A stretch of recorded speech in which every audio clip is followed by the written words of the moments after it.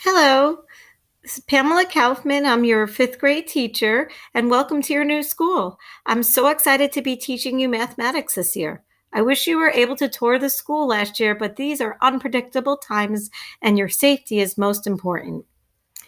After I am done going over the general math plan for the year, we can take some time to share some of our summer experiences via Google Meets. I had a great summer going to the beach with my two children and spending time with my puppy. It is amazing how fast time can go when you are having fun. Fifth grade math has a lot of interesting concepts this year, but we will review some fourth grade skills as well so you are feeling confident. After we review fourth grade concepts, we will begin to talk about place value in terms of decimal and whole numbers. Secondly, we will integrate fractions, all four operations, which include add, subtract, multiply, and divide. Last, we will learn about geometry. These are the four main topics this year which will be covered. We will be using both online assessments and Google Meet participation in games such as Kahoot for me to understand what concepts you need help or practice with.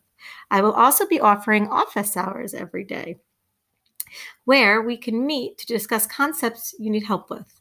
Since this year will be different than previous years, I will provide you with the top 10 tips to make fifth grade the best year possible.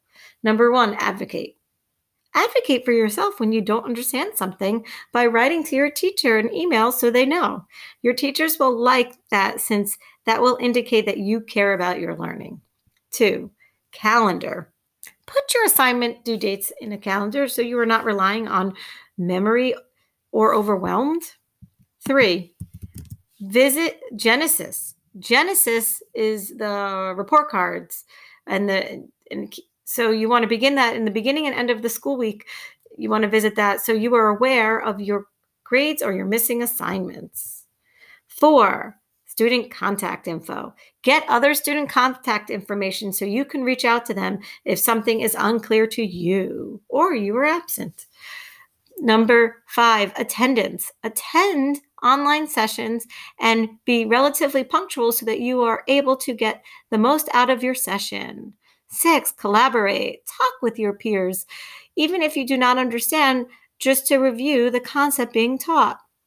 7, patience. Be patient with yourself and teacher.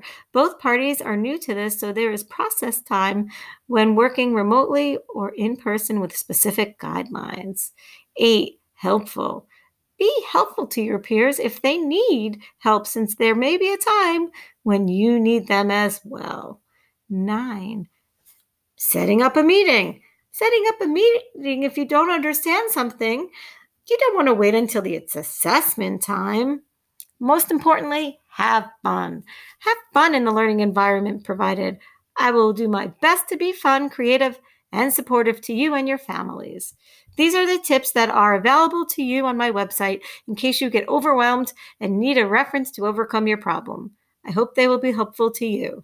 Remember, learning is a process and we have to be patient and understanding. I am there to support you with the pros and cons of school environments today. You are never alone and I am available to you when you have questions or concerns. I look forward to having a great year with you.